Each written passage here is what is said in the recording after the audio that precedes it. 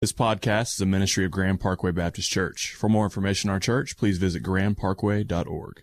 Open your Bibles, if you would, to John chapter 15. And now we're going to begin a three-part series this morning. Every January, we try to revisit our core values as a church. And this morning, we'll begin just talking about, we have basically three core values. It's kind of like getting in your car, and if you have GPS, and you say, this is where I'm going, this is where I am, you punch in the address, and then it kind of maps out the route. One of the things, core values for our church, are the things that kind of keep us on track. It's why we do what we do. They're very simple. They're intimacy with God, community with others, and ministry that matters. And so this morning, I want to talk to you about intimacy with God, okay? And what that means and what it looks like. And I want to talk to you from the Bible. John chapter 15. If you don't have a Bible, there's one on your row there. I'm on page 901.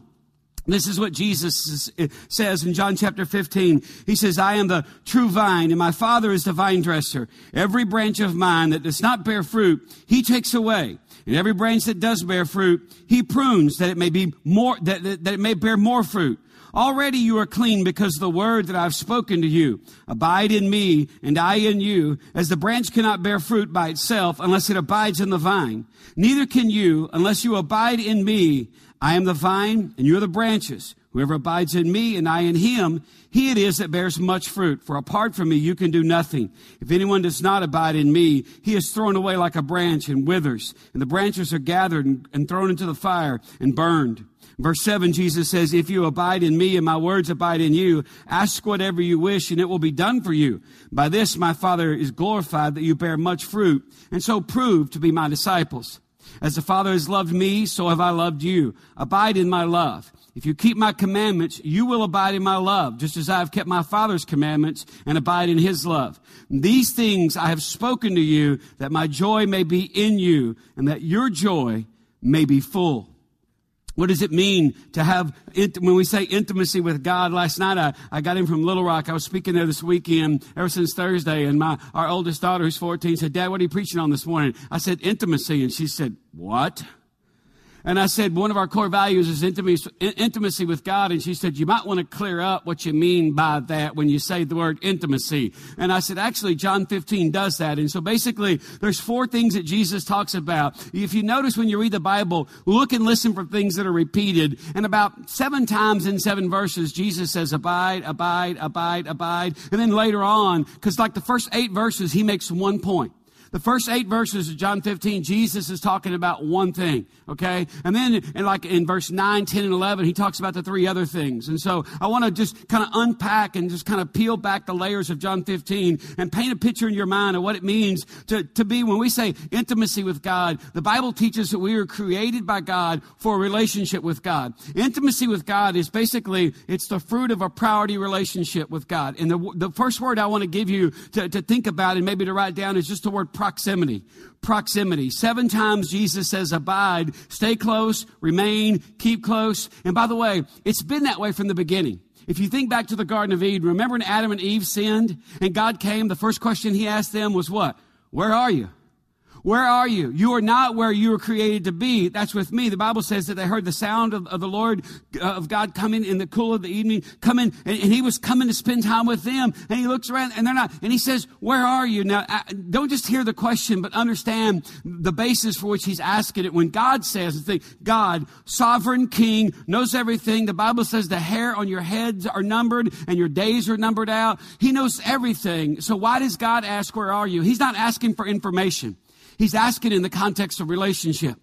Where are you in relation to me? And so one of the things I want to encourage you, I'll give you the application right off the start this morning. This next week, every day, I want you just to kind of stop during the day and check yourself and ask yourself, where am I in relation to God?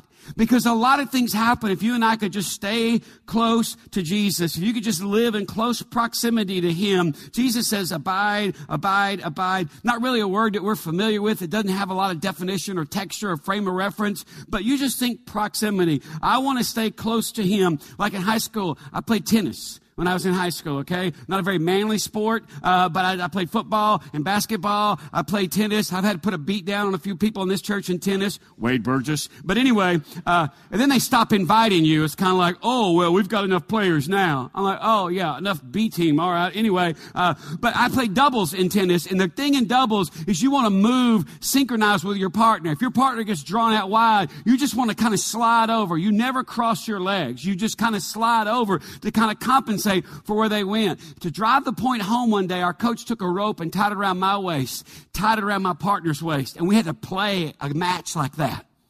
You ever tie two teenagers together and then just see what happens? I mean, it was like whiplash because you're not used to moving when somebody else moves. Proximity means that you kind of move when that other person moves. When you sense God's doing something, when you're in a conversation. Like this week I was in Little Rock and they put me up downtown in the Wyndham on the river on Market Street. It's kind of artsy and very cool, and went to Bill Clinton's favorite place to eat. And I was like, no wonder that guy almost had a heart attack. Man, I mean, they have a steak there. It's set by the pound. It's $16 a pound, and it's 2 to 3 pounds. I was like, I can't do that. Well, I'll try. Anyway, I don't want to miss an opportunity. I don't want y'all to feel bad about this. But being down there and just talking to the maids in my hotel and the waiters and waitresses and the lady at the front desk, I was like, what do you do for a living? You're always so happy. I'm a neurosurgeon. I'm here for a conference. You are not. How do you know? You don't look that smart. I said, thank you very much. Where's the Motel 6? I'm checking out. But just ask people, because people aren't conditioned to. I said, how you doing today? They go, good. How you doing in relation to God? Without fail, everybody's like, And I said, no, I didn't ask that to make you feel bad. He said, we just don't think about our lives in relation to God. Proximity, when Jesus says, abide, remain, stay here, stay put. Where are you? He says, tie yourself to me. When I move, you move. I about killed my poor partner. I mean, he would run. I'd be standing there. I was like, what are you doing? I'd jerk on the rope. The Bible says it this way in Galatians chapter 5. It says, keep in step with the Spirit. It says, walk in the Spirit. Connect yourself to God and think about God. Don't think about God. Don't think about God in relation to you. Think about you in relation to God. So he said, you seem to always know what to say to me when you come down to get coffee in the morning.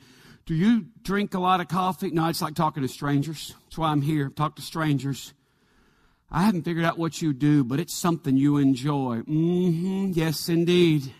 How you doing in relation to God? Well, I've been thinking about it since you asked me yesterday. Nobody in my life's ever asked me that. So this week, instead of just saying, how you doing, Bill? I just say, hey, Bill, how you doing in relation to God? Because that's what you were created for. That's what Bill was created for. That's what Angelina, the girl at the front desk of the hotel I stayed at, was created for. It's what I was created for. It's what Jesus says. Hey, intimacy with God is not some vague, throwing dust in the air and hoping the sky fairy looks down on you with favor. It's being connected and just kind of living with this consciousness. You know what? Yeah. And here's what happens. Look at verse 7. 3 things happen when you live in proximity, intimacy with God. Verse 7, he says, if you abide in me. See, now he gives a condition. This is what happens if you do that. He says, abide. Verse 7. Now, by the way, if you do what I'm telling you to do, this is what happens. He said, if you abide in me and my words abide in you, ask whatever you wish. First thing that happens is prayer changes for you. Prayer changes for you. Now look at that. Put that verse back up there if you would, Becky. I want you to look at that, because depending on how old you are in the faith, you hear, ask whatever you wish. Now look at that. You can't take that out of the Bible. Jesus says, ask what, if you abide in me, because he says, do this, do this, do this, do this. And every once in a while, it's okay for you to think, now if I do this, what's going to happen? He says, if you do this, and my words abide in you, ask whatever you wish, and it'll be done for you. Now, depending on where you are in your spiritual journey, when you first start off, the first 2 words of that 4-word phrase strike you. Ask whatever. You're like, God, I want a puppy and a bike and 3 more wishes. But the older you get, those last 2 words, you wish, you don't wish for the same thing. Sometimes I wish the word wish wasn't in the Bible, to be frank with you. It sounds kind of iffy and kind of gamey. I'm kind of like, God, couldn't you say something else? No, he says wish. And it's basically, it's the desire of your heart. It's the thing you long for and the thing you want. If you want to see what maturity in your prayer life looks like, the more you abide, it's like when the Bible says in Psalm 37:4, delight yourself in the Lord, He'll give you the desires of your heart. The more you delight in the Lord, the desires of your heart, they change. It's like when you pray for your kids. None of you pray, oh God, make my son a millionaire. You know what a moron he would turn into overnight, don't you? Here's what you pray for your kids. God, keep my kids safe. Because you're praying from a mature perspective. My kids pray, they pray for, my kids pray that I take them to Buc-ee's and get ices. I'm like, you think God cares if you get an ice? Hey, if you're 8, you want God to care that you get an icy. And so my kids just say out loud, oh God, and make Daddy take us to Buc-ee's to get an icy. What are you going to say to that? No. So later on in the afternoon, I'm like, hey girls, y'all want to go to Buc-ee's to get an icy? And my wife's like, really? I'm like, God answers prayer. Don't I stand in the way of that? Second thing that changes, the more you abide, the more you get rooted and grounded in who God is and you do what He says, prayer changes. Secondly, you understand the purpose of salvation. Look at verse 8. He says, hey, ask whatever you wish and it'll be done for you. Verse 8, by this my Father is glorified, that you bear much fruit. You say, what do you mean the purpose of salvation? The purpose of salvation is not the comfort of the people. It's the glory of God. Jesus says, very plain, simple, easy to understand. You don't have to be smart to understand the Bible. You have to just be willing to lean your intellect towards it and think about, what is Jesus saying? He says very plainly, by this my Father is glorified, that you bear much fruit. The purpose of salvation is the glory of God. Now that's kind of nebulous and fuzzy. That's like, hey, go outside and catch a cloud, okay? What do I do? Here's what the Bible talks about when He says, my Father is glorified. The glory of God is simply this. It's the full representation of everything God is. Now, Jonathan Edwards, the guy I quoted last week, he would tell you, it's the effulgence of God's nature. I got no idea what that means, and I've read it 10 times. I'm just like, boy, I'm an idiot. I'm done here. No, it's the fullness. Remember I was talking to you about the hotel that I stayed at? I don't know why, but I would come down and the lady at the front desk and the other lady at the front desk, and it was kind of a nice hotel. They had the concierge and drivers, and they would all kind of just walk over kind of like, what are you doing? Well, what are y'all doing? Y'all getting paid to stand around and ask me what I'm doing? I don't know. You come down here and stuff starts happening. I just want to see what's going to happen. Well, I'm not tipping you because you're not doing anything for me. What can I do for you? Would you tip me? No, just do something for me. Give me some coffee. This is cold here. And they would just stand around and just be like, oh, whoa, whoa. And so they would stand there. And I said, what? Can I ask you guys a question? I said, yeah. And I said, why do y'all I'm not like a clown on fire or anything. And one of them said this. He goes, they told us you were a preacher.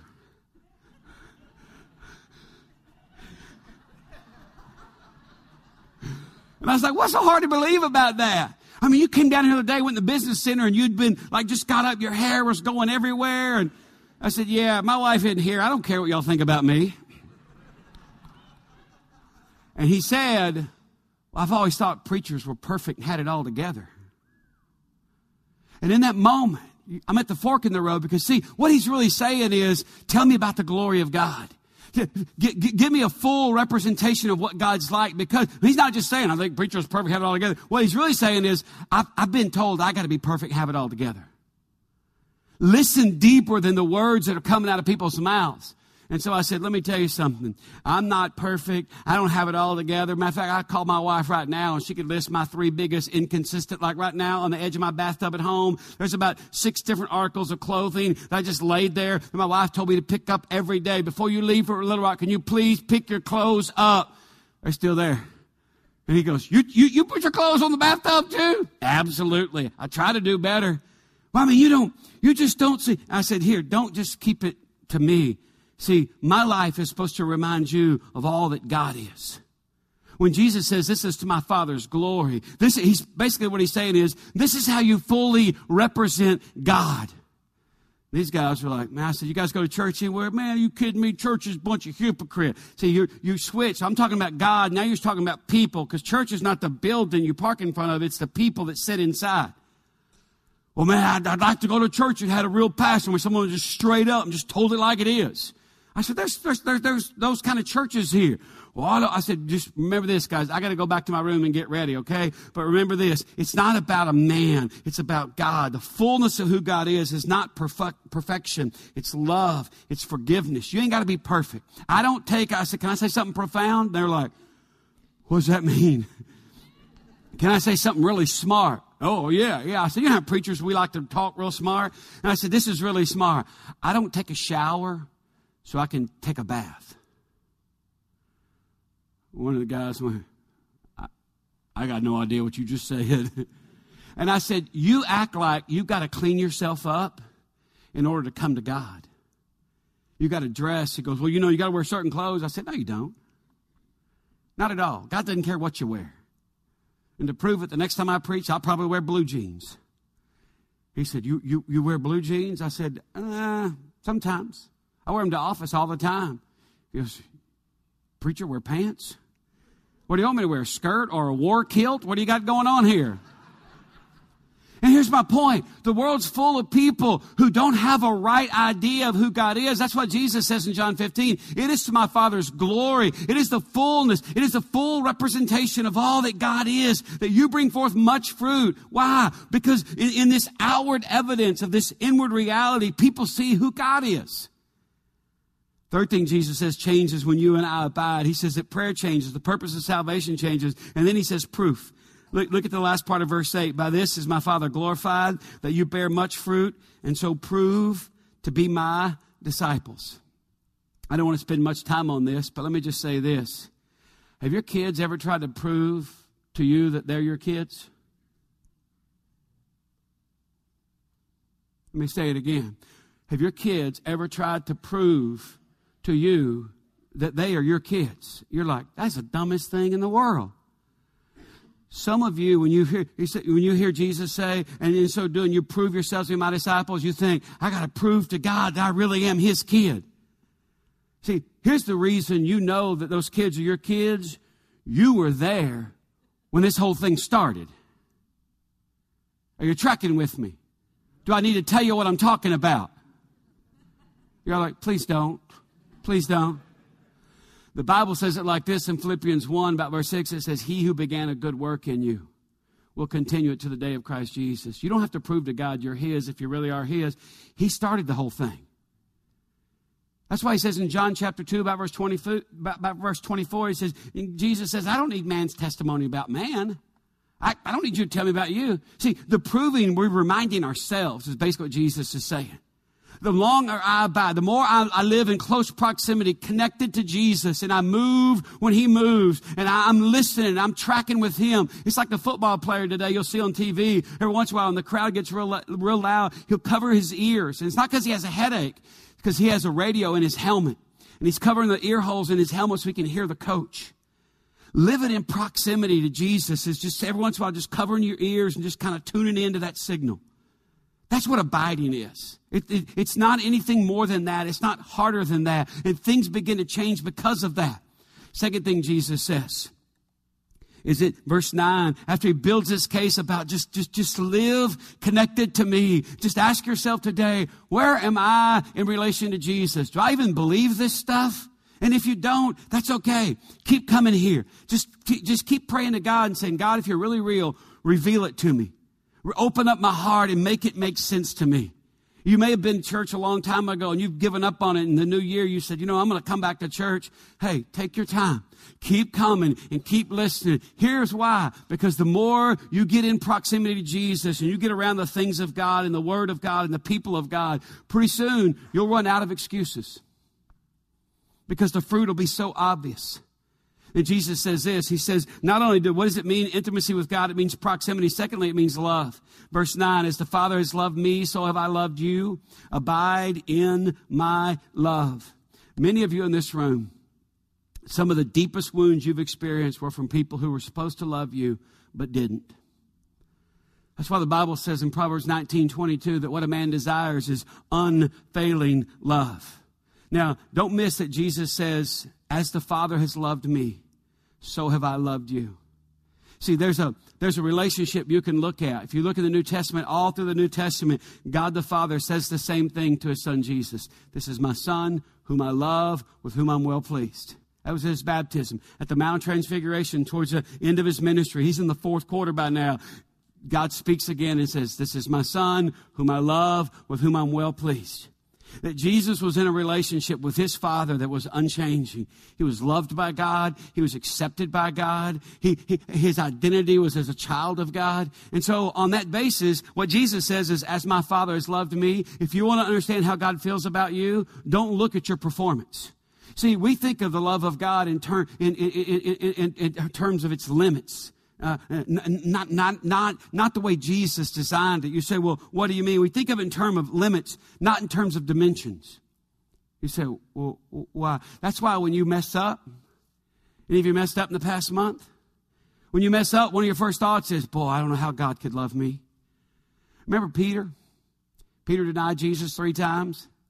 Jesus rolls up on him 3 times and asks him, not 3 questions, but 1 question 3 times. Remember what it was? Peter, do you?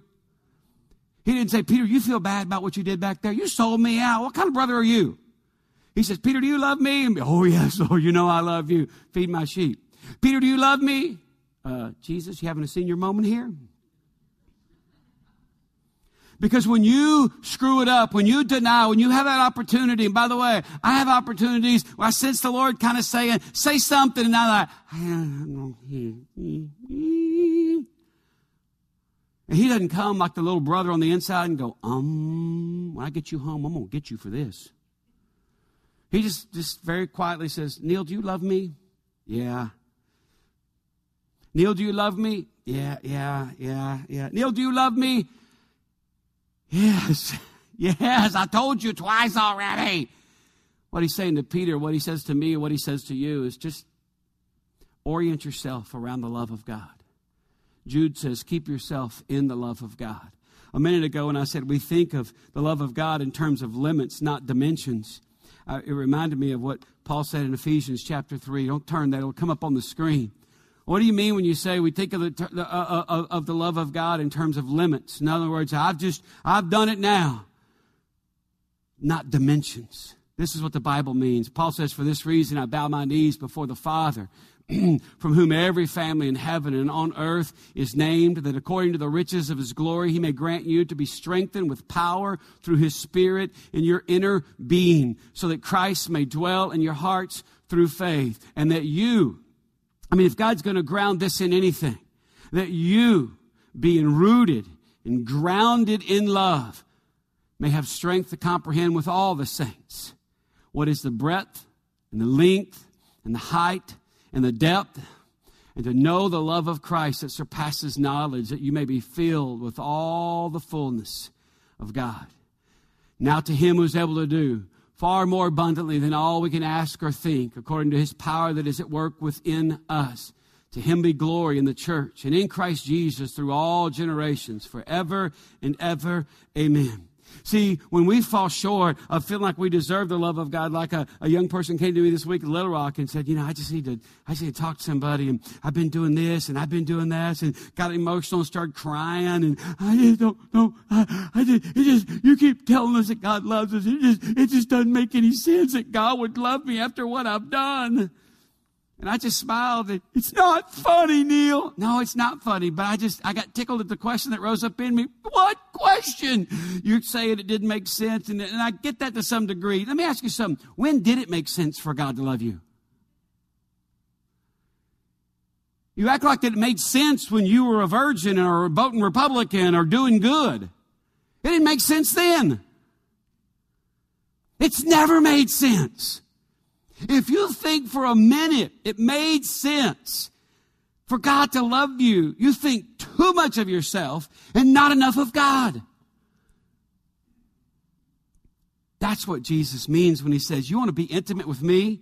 Here's what you do. As the Father has loved me, so I've loved you. So stick around. Let me just keep on loving you. Verse 10, the third thing it means obedience. I love how practical the Bible is. You'll see kind of the sequential nature. It starts unfolding and falling out. Verse 10, he says, if you keep my commandments. Because if you're like, okay, abide in my love. How do I abide in his love? It's not just this. It's its dimensions. It's not its limits, its dimension. It's its height and depth. Okay, I got to stay.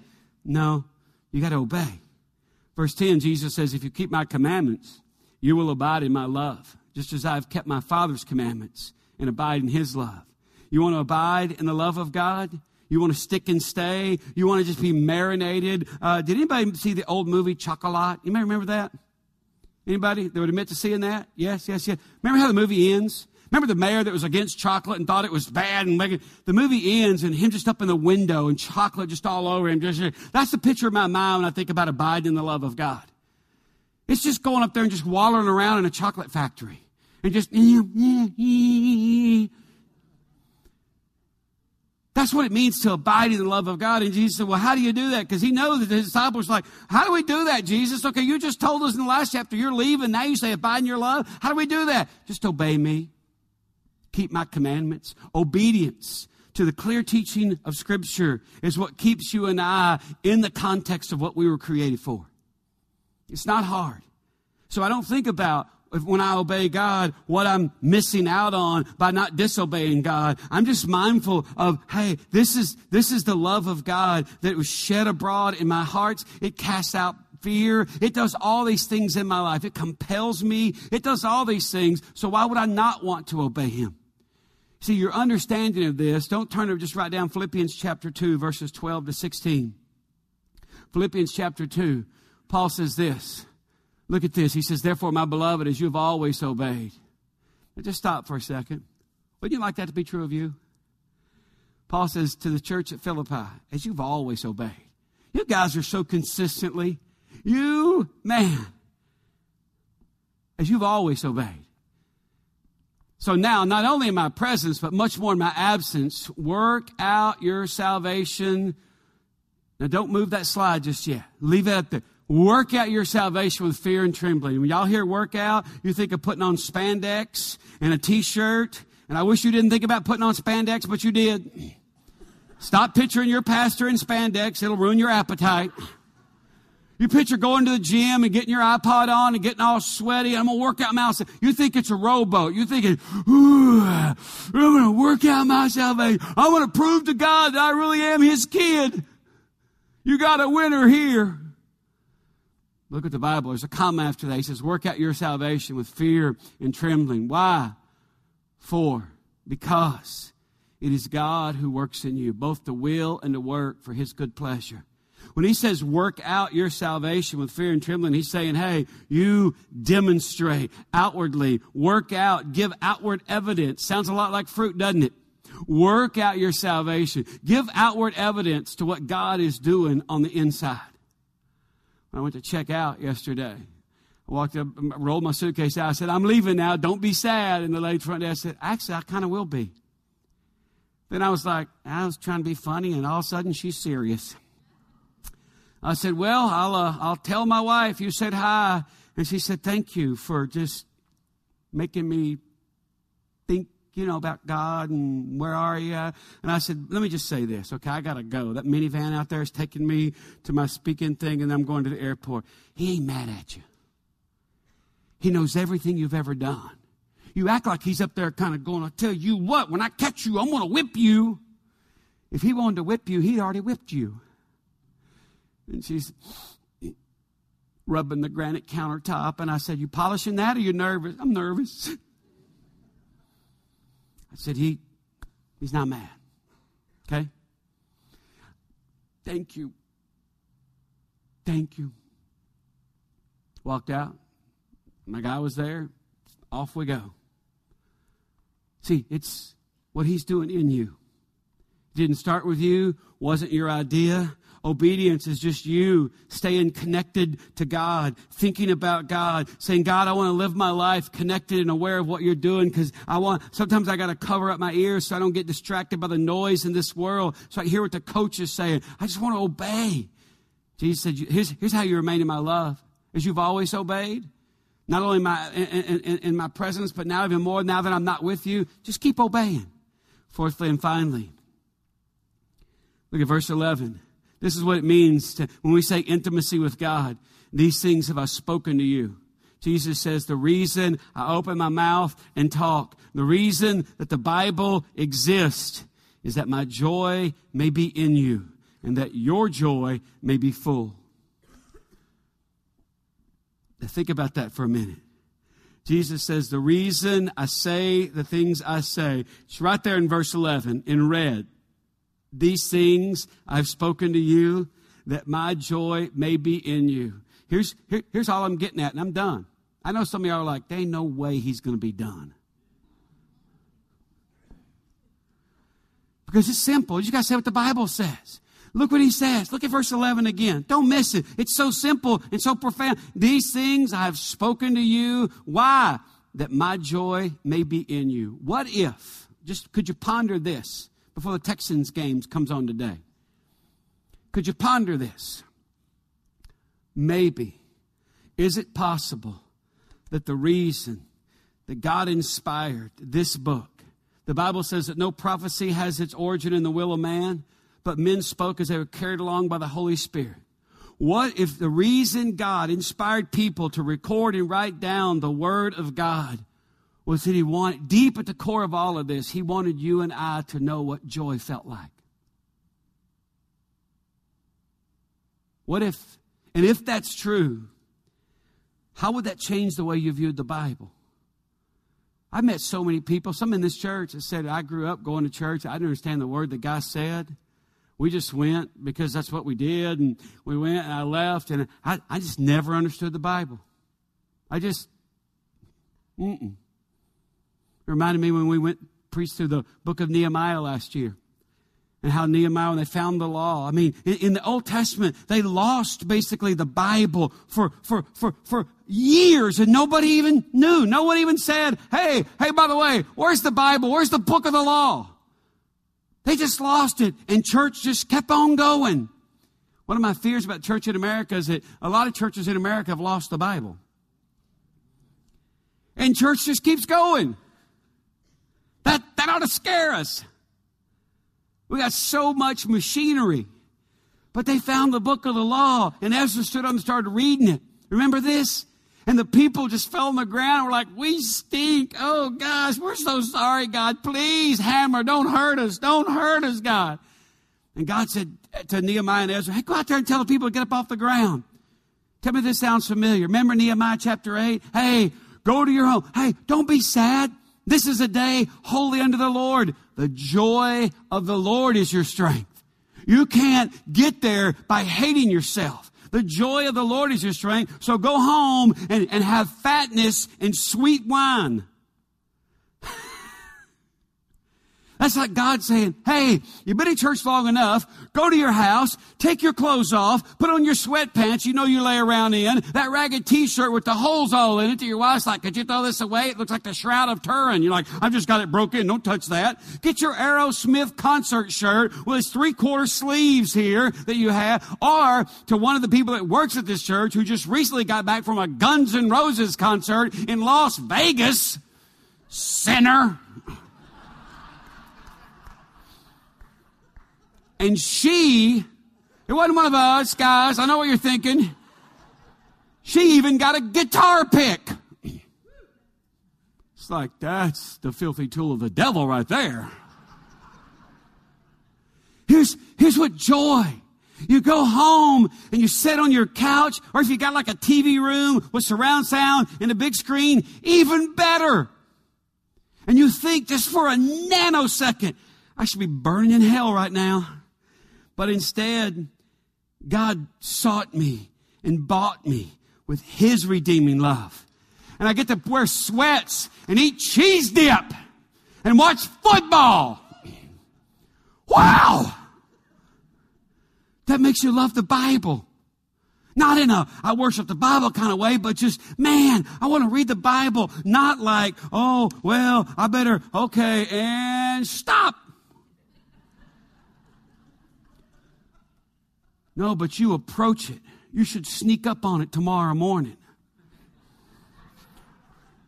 Have some coffee and get your mind awake and ready, because you are coming to a fire. You are coming to this blazing reality at the center of everything that Jesus said, hey, I told you this so that my joy will be in you. This will wreck you. And then he says this, that your joy may be full. Last week we ended talking about fullness. Remember that? See, when that little indicator light goes off, fuel indicator light, that doesn't mean mention to my husband that, there's a light on my dashboard. We're on to you, ladies. That means that your soul, don't miss this and we'll be done. Your soul is craving what it was created for. That's the truth of God as revealed in God's Word. That's why the psalmist could say this. Let me read this. And part of this will sound familiar. This is the 119th Psalm. He says, your word is a lamp to my feet and a light to my path. I have sworn an oath and confirmed it to keep your righteous rules. He goes on and says, I'm severely afflicted. Now notice, he talks about his circumstance, and then he comes back to the Word. All through this little section of the 119th Psalm, God, I'm this, but your Word is this. I'm this, but this is the joy that's produced in you when you kind of bring your life into submission to God's Word. He says, I'm severely afflicted. Give me life, O Lord, according to your Word. He goes on and says, accept my free will offerings of praise, O Lord, and teach me your rules. I hold my life in my hand continually. You should think of Beak over in India. I can't go get water in my pastor shirt in the market. That may kill me. Let me change my shirt. I hold my life in my hand continually, but I do not forget your law. The wicked have laid a snare for me, but I do not stray from your precepts. Your testimonies are my heritage forever. They're the joy of my heart. I incline my heart to perform your statutes forever to the end. You see, what Jesus says is not just words, but it's a promise. He says, these things I've spoken unto you, that my joy may be in you, and that your joy may be full.